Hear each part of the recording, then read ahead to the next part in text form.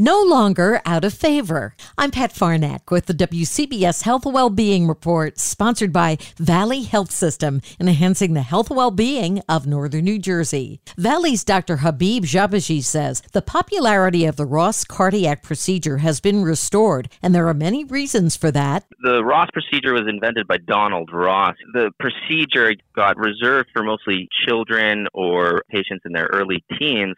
People started in the 1990s to perform this in adults to try and derive the same benefit that children were getting. And then there were some complications. But as we've come to understand the failures from the past, we found that Ross procedures not only restore survival, and there's less complications. That means patients suffer less from infections of the aortic valve, and they have less stroke, bleeding, or even heart attacks when compared to patients that have received tissue or mechanical valves. The entire interview at WCBS880.com/health. I'm Pat Farnack, WCBS News Radio 880.